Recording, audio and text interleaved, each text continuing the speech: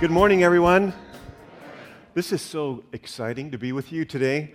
I'm so excited about what God has been doing here in Living Spring. What great worship, fantastic, and just so many of the wonderful things that are happening. Well, I want to thank you also for praying for us, for Amy and I and our boys, as we continue to serve the ministry of Empowering Lives, as we serve God through that ministry, for praying for us and for supporting us as we desire to change the world in Africa, one life at a time. This fellowship here and we have a long history. And in fact, when I first came here, it was on staff in 1985, I believe it was. And maybe some of you remember, John, when I looked like this, okay? No, I'm the guy on the right. Yeah, because I know we changed, but okay, you go back, John. Yeah, thank you. And to see what God has done. In fact, this church is so special. I think in terms of churches that can impact our lives, Living Spring Christian Fellowship has changed the course of my life for the better, I believe. But it's changed the course more than any other church. And when I was able to be a part of this church for over a decade and still am, as you guys pray for us and encourage us and support us. In fact, I met my wife here. I remember there was a new gal who came on staff that I heard, and she used to sit right over here. I used to sit over there, but then I started sitting over here, and then we got to know one another. We were married in May of '96 and left for Africa in July. So that was quite a thing. And then my son Joshua, in fact, my family's here. Can you guys just stand up, right, real quick? Nathaniel, stand up. Amy, Joshua. You see the tall boy there who's now 10, he was dedicated right here on this platform when he was just an infant. Wow, what a journey. But we didn't come here to reminisce, did we? Do you mind if I do? Okay, I'll just keep going on and on and on. And, but this church has taught me so many things about faith, and one of the amazing things is that God is with us. And that's what I want to emphasize today. God is with us. Matthew 28, I love this part. It's the last few verses in the book of Matthew. At verse 18, Matthew 28, it says that then the 11 disciples went to Galilee, to the mountain where Jesus had told them to go. When they saw him, they worshipped him, but some doubted. And then Jesus came and he said to them, "All authority in heaven and on earth has been given to me. Therefore, go and make disciples of all nations, baptizing them in the name of the Father and the Son and the Holy Spirit, and teaching them to obey everything I have commanded you." Does it stop there? There's one more part. What does it say? "And surely I will be with you always, even to the end of the age." I will be with you. Can we say that together? I will be with. Could you imagine one of those 12 disciples? Here you are with Jesus after the resurrection, and then he's telling you, he says, "Now, go into all the world and make disciples." And they probably said, "All the world." Right. And they're looking at each other, saying, "Who's going where? And how are we going to do this?" But those words, "I will be with you." We see that same thing in the first chapter of Joshua. Moses is gone, Joshua's coming in. And God said to him, "Like I was with Moses, I'll be with you." And he says it twice, a few verses later. He says, "I am going to be with you." Friends, that presence of God with us is real. It is dynamic. It is powerful. It is tangible. God moves and he touches in exciting ways. My son Nathaniel is here. And yes, he's waving. So cute. He's like, "Yes, I am." Well, just some months ago, I was sleeping, and as a parent, you feel that presence. And I opened my eyes, and for sure, there he was. And he said, Daddy, I can't sleep. So like a great father. I said, honey?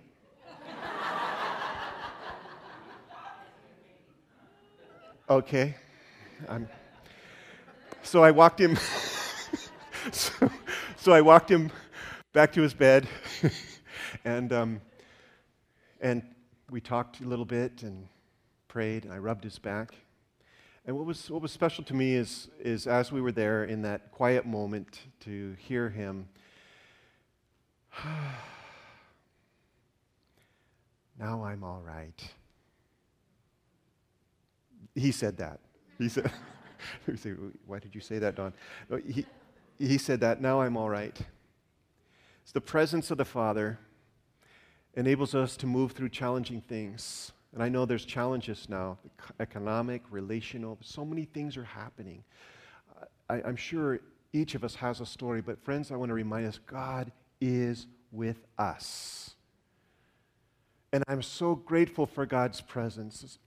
In my own journey, even being a part of this church on staff for a time, and then being in that meeting where there was, among other agenda items, carpet, air conditioner, letter from Africa, where this pastor in Africa said, please, there's got to be somebody in your church who's willing to come. And I was at that meeting, and the chairman said, who from our church would go to Africa? And I remember my head said, don't you dare raise your hand. They probably have spears. And my heart started beating passionately, and I felt the Spirit saying, Don, this is you. I will be with you. Raise your hand. And my hand went up, trembling, and the chairman saw it, and he said, Don, do you have a question? That's true. And I said, no question, but I'll go. And he said, okay, yeah. And everybody said, yeah, you go. And if you survive, when you come back, then tell us what it's like and what opportunities there is for Living Spring to get involved in seeing what God's doing there in that country. And for sure I went. I got on that plane. I remember it was right here at this altar where people gathered around and prayed for me and laid hands. Some of you probably were there that day. It's like the first trip in '89. Here I go, and I remember that prayer. I'm like, yeah, God, here we go. Let's go, you're with me. And we got in that plane, and then we got to Dar es Salaam where I had to change planes. And there was quite a long layover, so I checked into this motel, and it was a storm, and there was rain, and it was kind of strange and a little bit frightening. And so I felt finally safe inside that hotel because people were speaking English. It was only me in my room talking English. The people outside didn't know it, and that was weird, okay? I knew they spoke it, but when you're there, it's different. And so I was finally in my room alone, talking to myself. And I was so hungry, but, I was equipped. I had bought stuff because I was going to Africa, so I bought the little stove and the army fuel pellet and the soup. And I was so proud of myself. Here I am in Africa, cooking soup because I'm prepared. And I cooked. I lit the fuel pellet, and it cooked and cooked and cooked. It's like, please get warm. It's not working very well. I was so hungry, I finally just said, forget it. So I started eating this soup. The noodles were crunchy, the broth was semi-warm, and it was terrible. It was terrible as I was eating that, so I just set it aside, and here this fuel pellet was still going. Well, then it was my assignment to blow it out, and I couldn't. This thing was like a fuel pellet on steroids. I was blowing and puffing. I was waving things at it, and it just wouldn't go out. Finally, with all of my strength, I just blew on this thing really close, and it went out, finally, only to begin releasing these blue fumes, this smoke, like one of those 4th of July things. And the room's now filling, and I'm panicking, and I open the window, and, smoke go out, smoke out. Oh, no, don't let smoke go out the window. I thought, I'm going to be arrested. The fire truck's coming. And they won't speak English. I sat on the bed. This is true. I plopped on the bed and I started crying. And it wasn't just one of those, it was like, and I just like, oh God, you made a mistake. I can't even cook soup. And now here I am by myself. I don't know these people and they don't know me. It's like, they don't know me. Maybe I don't show up. No. No, they're planning on you, man. Got to the village, flew into that little plane, that little airport, and got out, and it got better because the people all had clothes, no spears, and I could see this group behind this chain link fence, and I was getting off the plane, walking, and they kind of seemed to walk along the fence as I went this way, and finally one of them called out, he said, "Don Rogers?" And I said, "Yeah." And now they all started waving and smiling. Oh, whew. So I got out there and then went through the luggage thing, and they got in this Land Rover they'd rented, and off we went to their village. We met at their church. Well, it was a mango tree. They didn't afford a building, but there they had a chair that they had decorated, put a blanket over. And then they started removing my shoes, and that was awkward. But then they brought a basin, and they started some warm water, and they started washing my feet. And they made this little sign. They taped little letters onto this piece of cloth, said, "Welcome to our beloved country, Brother Don Rogers."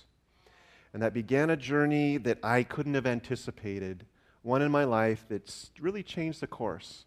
As I saw the poverty that was there, but I saw the hunger for the Lord. One of the pastors that I got to know very well, when I finally visited his village, there was a little boy that was so sick, swollen stomach, flies in his eyes. I thought he'd been abandoned. Brought the pastor over. I said, "Look at this little boy. He's so sick, and I think he's abandoned." And the pastor then put the boy on his knee and said, "Oh, this is my son." Yeah, I go, "God, Don, way to go. God, what do we do?" There are so many other stories that happened that first trip. In fact, when I came back, I think I preached for 2 hours. I mean, most people left. But you will remember that pastor lived next to Lake Victoria, and we started doing stuff sales, garage sales, to help that pastor get a boat and a net. Were any of you here for those garage sales, the stuff sale? Raise your hand. Say, "I was at the stuff sale." We'll make T-shirts. "I was at the stuff sale." We were able then to help that guy. When I went back that next year, he was not only feeding his own family, he was employing 7 other men in the village. And I was hooked. I went back every summer. After 5 summers, then our pastor at this church and 2 businessmen from this church, they said, "Don, what God's doing, this is bigger than our church. Why don't you start a ministry?" So the Lord said, "I'll be with you." So that was in 95. And then I had the privilege of meeting Amy and marrying her in 96. And off we went to Africa.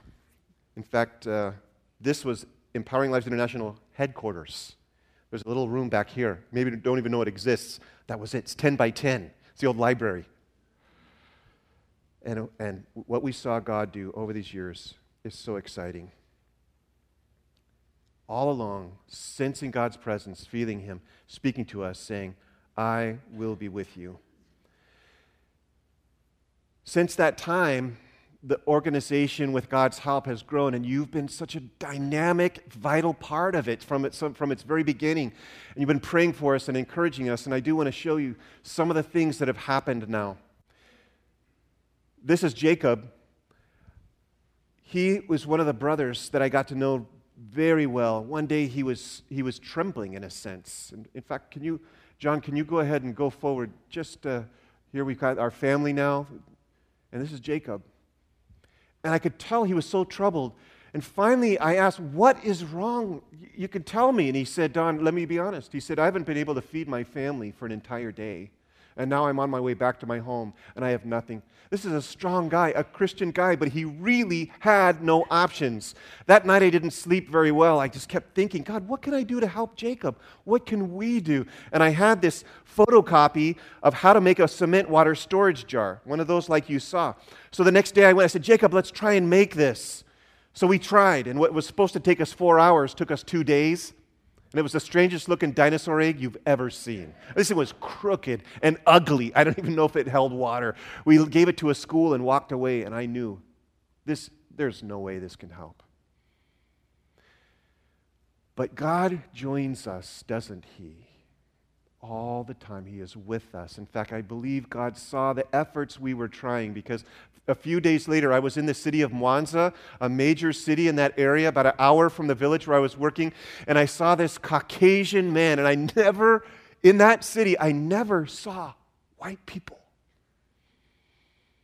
And he was in a restaurant behind a window, and I just couldn't stand it anymore. I went in the restaurant, I walked up to his table, and I said, "Excuse me, sir, I'm sorry to bother you, but I just couldn't help but notice that you're not from around here." And he said, "Yes, that's right." I said, "Well, can I introduce myself?" And I told him who I was, and he said, "Well, I'm Stan Rowland." Stan Rowland. He is the founder and director of Medical Ambassadors for Christ. I was reading his book. I got nervous. I said, "You're Stan? Wow. What are you doing?" He said, "Well, I'm following up on some projects and things that we've got going on. Do you want to come and see some?" I said, "Yeah." "Can I really?" He says, "Yeah, meet me here after 3 days, and I'll take you. Just meet me here, I'll take you." He said, "Chris, for the next 3 days, we're doing a very specific training you probably wouldn't be interested in." I said, "Fine, 3 days, I'll be here." And by the way, what training are you doing for the next 3 days? He said, "Oh, well, just in the next neighboring village, we're teaching people how to make cement water storage jars." I said, do you mean the kind with a burlap sack and you fill with sand and the cement? It's exactly what we had tried. And he said, "Yeah, that's it." Friends, I went back to the village and I ran to Jacob's house and I said, "Brother, God is with us." And Jacob started making those tanks, and he started feeding his family as he sold them. And I'll never forget, he put his shoulders back one day. He said, "Brother Don, last night I was able to feed my children rice." Is that a big deal? Yeah.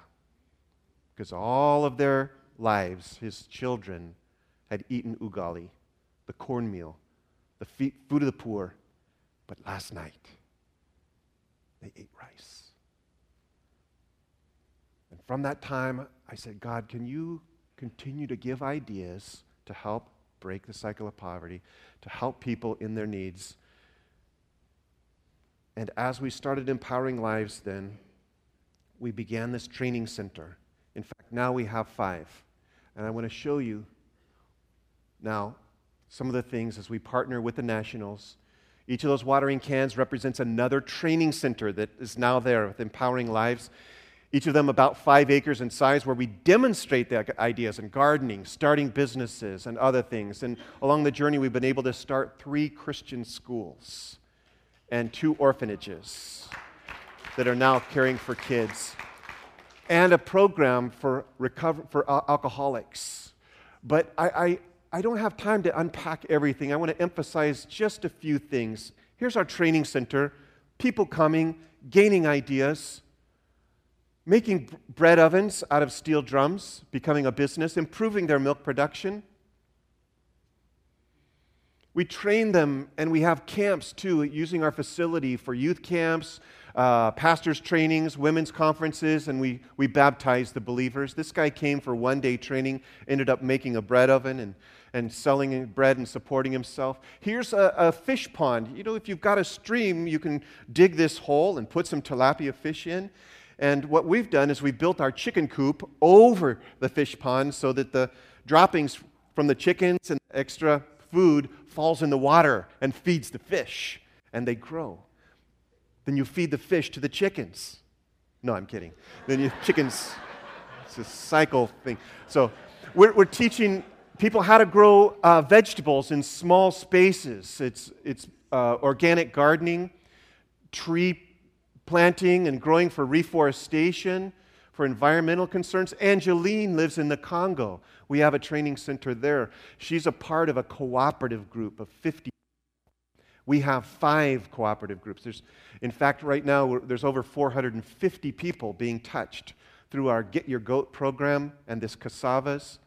And so we introduced high-grade stems.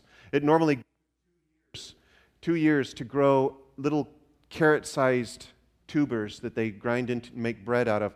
But this particular variety we brought in takes 1 year. And it's 8 times as big. The first time she harvested, in fact, this is when she first harvested, she cried. She said, "I've never seen food like this, and this is mine." And the beauty of these stems is they're only 18 inches. You stick them in the ground, and after 1 year, not only do you have the food under the soil, but the new stems come up. You can plant 30 new plants from one original stem. Now you multiply out. And so part of the requirement is we give them 25 stems as a loan, because the next year they pay us back the loan, and they give 25 to 50 stems to their neighbors. So it just keeps multiplying out like this, so that it's not just the people in connection with us that benefit, the communities begin to benefit each other. These ladies heard we were coming, myself and a few others from our leadership, and they almost 150 of them came in a parade with their hose. It's kind of scary. It's like, "Are you happy with us?" And they were. They were saying, because of these tangible projects, we're seeing the love of God demonstrated right here in our village, and our future is changed because of that. And you're a part of this, friends. You've been praying for us and supporting individually, Amy and I, and also giving through your church. This is a Food for Life kit. Another idea that we do is we train people how to take a grain sack like this, put soil in it, poke holes in the side, and you plant your seedlings in it. And in a small space that you'd normally grow 10 vegetables, because of this, you can grow almost 100. And we haven't heard one plant complain. They just need soil and water. And so one of the ideas that we have in partnering with people is it costs us about $30 to train a person in Africa. Some few days, some for 9 months, but we've distilled it down. And so that's where you can take this kit home. There's instructions. Make your own vertical garden. Put it in the front yard.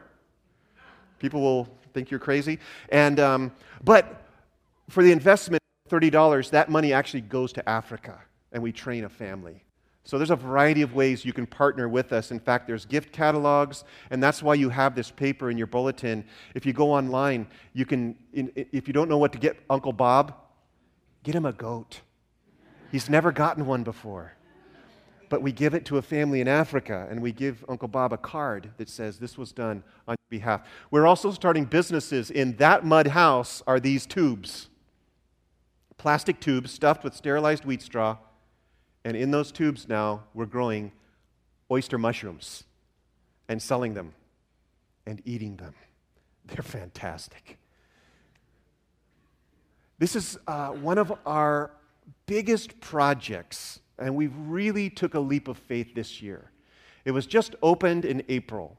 Over a year, almost 2 years of fundraisings. We bought this plot of land in a very strategic place outside of a village, about 2 miles from our training center. It's on a key road.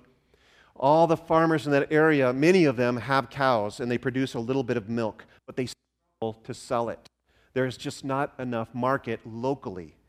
But an hour away is the Kenya Creamery processing plant that will buy it. These farmers can't get it there. What we did is we built a dairy cooling plant. 2 stainless steel collections with coolers. We built a building, borehole for clean water, and the whole thing. And when we started in April, our first week, we were impacting or buying milk from about 150 farmers. Now that's good. But we were only collecting about 400 liters of milk, and our capacity is 7,000. So if you're a business person, you realize if you keep collecting 400 liters, you're going to close pretty soon. But fortunately, more farmers started bringing their milk little by little, and when they realized we paid them on time, it started happening. And friends, I was just in Africa for a month, all of October, and I went by to see how this is going. And I knew how it was going in September. But when I got there in October, it was completely different because it still kept climbing. We are now buying the milk from 1,400 needy farmers in that area. We buy it from them. We sell it to the processing plant. They give us money. We pay the farmers who give us milk. And it goes over and over like that. And I am absolutely amazed that right now we are able to, because of selling the milk to the processor, actually start a little profit. We're making a little profit now and still buying all the milk. And we're putting 75,000 US dollars into that village every month. Every month. And people are now paying their own school fees. Sure, a sponsorship program's good, but if we can employ the parents, pay their own school fees, their own medical bills, their own clothes, and their own farms, and we're starting to see little businesses sprout. I don't know, this is exciting. This is the kingdom of God moving in action in practical ways through this dairy plant. So I want to thank you for your prayers. It hasn't been easy. On this journey now, we've also been able to touch orphans. Many of you have helped us. Some of you even sponsor an orphan in one of our homes. We've got 200 kids. Here's Josh. About a year and a half ago when we went to visit them, along with some of the kids from the orphanage. And in southern Sudan, we've been able to touch people there. It's been a war-torn place, but we built a small school. This is a picture of a pastor's training I did in February this year. 30 women showed up. We didn't plan on that. They came to the door singing in the middle of a workshop. It's like, you're disturbing us? And they said, we're not leaving. We've heard you're teaching the Word of God here. Well, the pastors moved over. They made room. And so we've been able to, in fact, one of the evangelists we trained since February has reached 240 people for Jesus. One guy. I'll hear the other stories. Here's our school. We're now, in fact, it's the first school in that area in over 20 years. Because of the war, it wiped them out. People were in exile.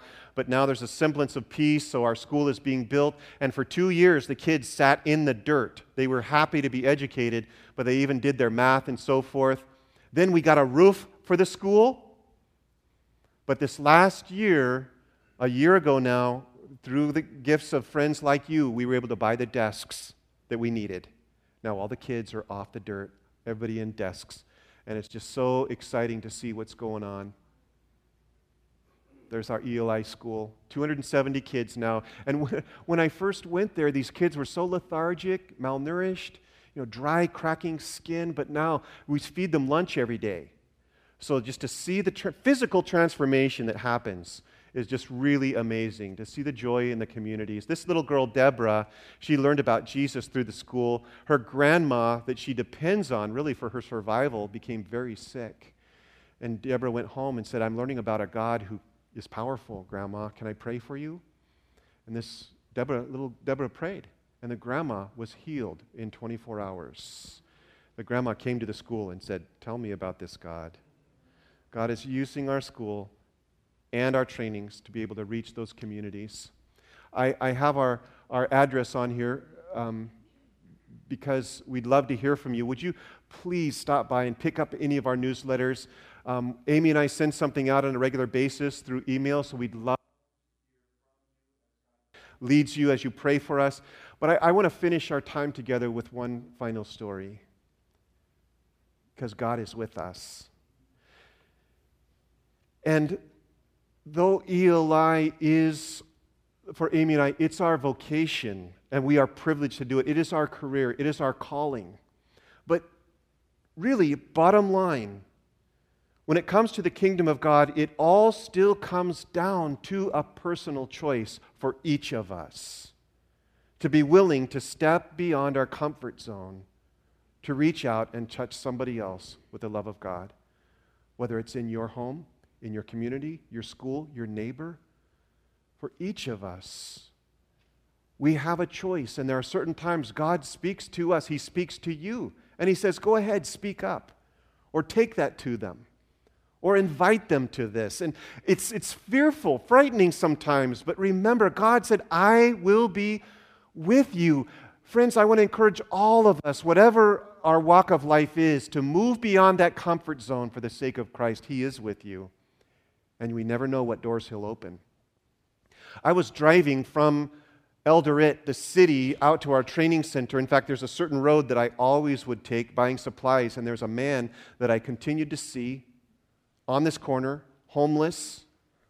Sometimes, almost 98% of the time, he's on the ground, but a few times I saw him standing on crutches there. He's missing one of his legs. One time I had a few extra minutes and a few extra French fries. So I'll pull in here, and I gave him the fries. Tried to introduce myself. It was hard to understand him. This man that was, you could tell he'd been sitting there for months, maybe years. So I started stopping once in a while, giving him a little bit of money and so forth, for probably a period of 2 years. And one time I was driving by and he was gone. That's unusual. He is always there. Now I pulled over, not necessarily to help him, but out of curiosity.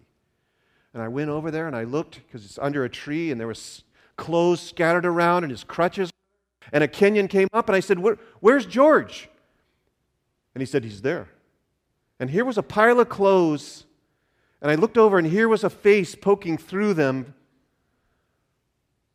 The city had gone through cleaning out the roads, and they took the car that he used to sleep in. And for 3 weeks he was on the ground, and it had been raining for 4. And this man was trembling, and the Kenyan next to me said, I think he's dying. Now, my head said, don't you dare. My heart said, I'll be with you. I looked at the Kenyan man. I said, will you help me? He said, help you what? I said, help me carry him to my car. He helped me lift him up. We put him in the car. By the time I shut the door, there was 30 other Kenyans around my car. They looked very serious. I thought, uh-oh, I'm in trouble here. I said, is this okay?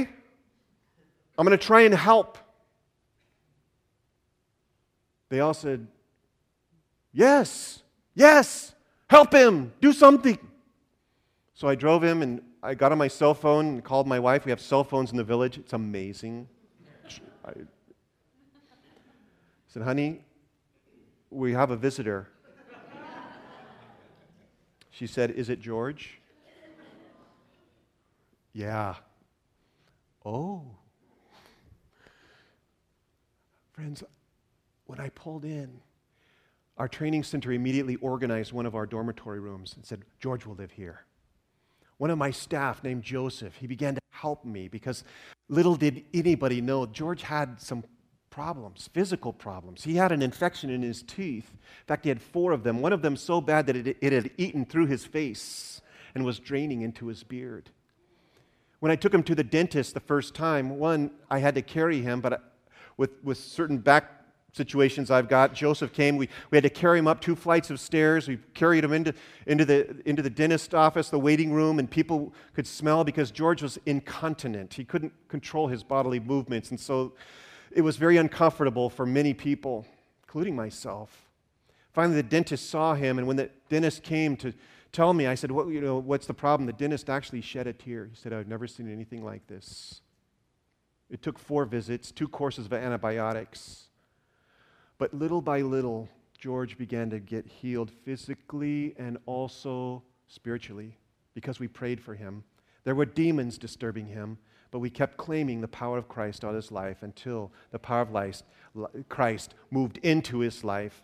And through some miracles, we were able to find out where his home is, and I can talk more about that with you individually, but I want to move forward with the story because we found out where his family was, but I knew this family is going to need counseling because a guy's been on the street for 11 years, comes home.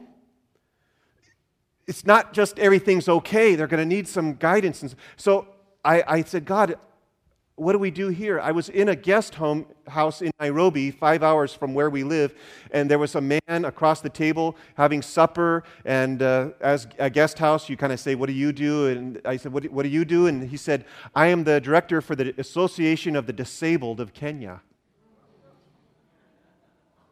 I said, so you help people that are missing legs? And he said, yeah, it's exactly what we do.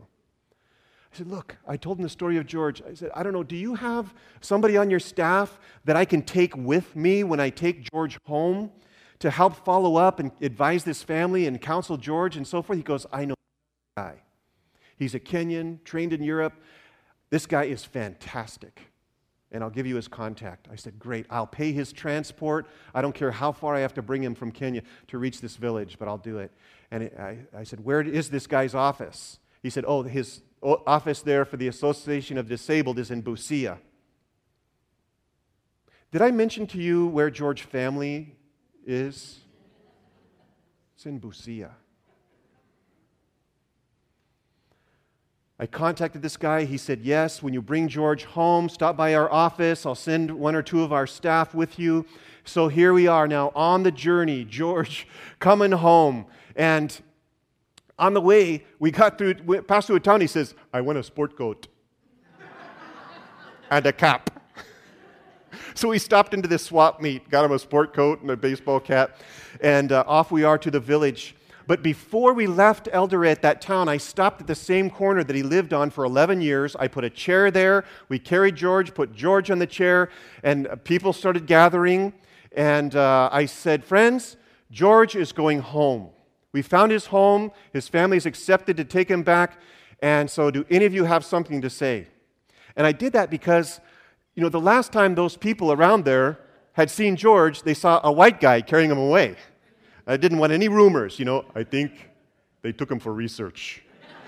Something. George is gone. We don't. So I wanted everybody to know, look, he's going home. We found his family. Do you have anything to say? It was silent. But one guy said, let's take an offering. Let's take a collection for him. So they passed this hat around that poor crowd and collected $12. They handed it to me. I handed it to George. George pushed it back to me, and off we went. We reached the Association of the Disabled office after 2.5 hours. We went inside. We picked up the staff person, and on my way out of their office, I noticed this pile of wheelchairs. I said, wow. I said, can George get one of those? And they said, well, it's possible, but they're not free. And I said, yeah, I can tell. I thought, $200-300. And so he said, you have to pay the transport that brought it here from Mombasa. The other costs are covered, but you have to pay the transport. The transport was $12. I said, I'll be right back. I went to the car, brought that money. He gave me the receipt, and off we went to George's home. This last time I was there in Kenya in October, I was with Joseph, the staff person who helped me so much. And when I was with Joseph, he told me, he says, Don, did you hear that George is home? I said, oh, yes. We took him home. He says, no. He's really home. He passed away in June. I hadn't heard that. I was sad for a moment. And then I remembered what happens to God's kids when we go home. We get new bodies. And I could just for that moment imagine George without his crutches, jumping, leaping, in the presence of God who cares. The presence of this God who promised, I will be with you always.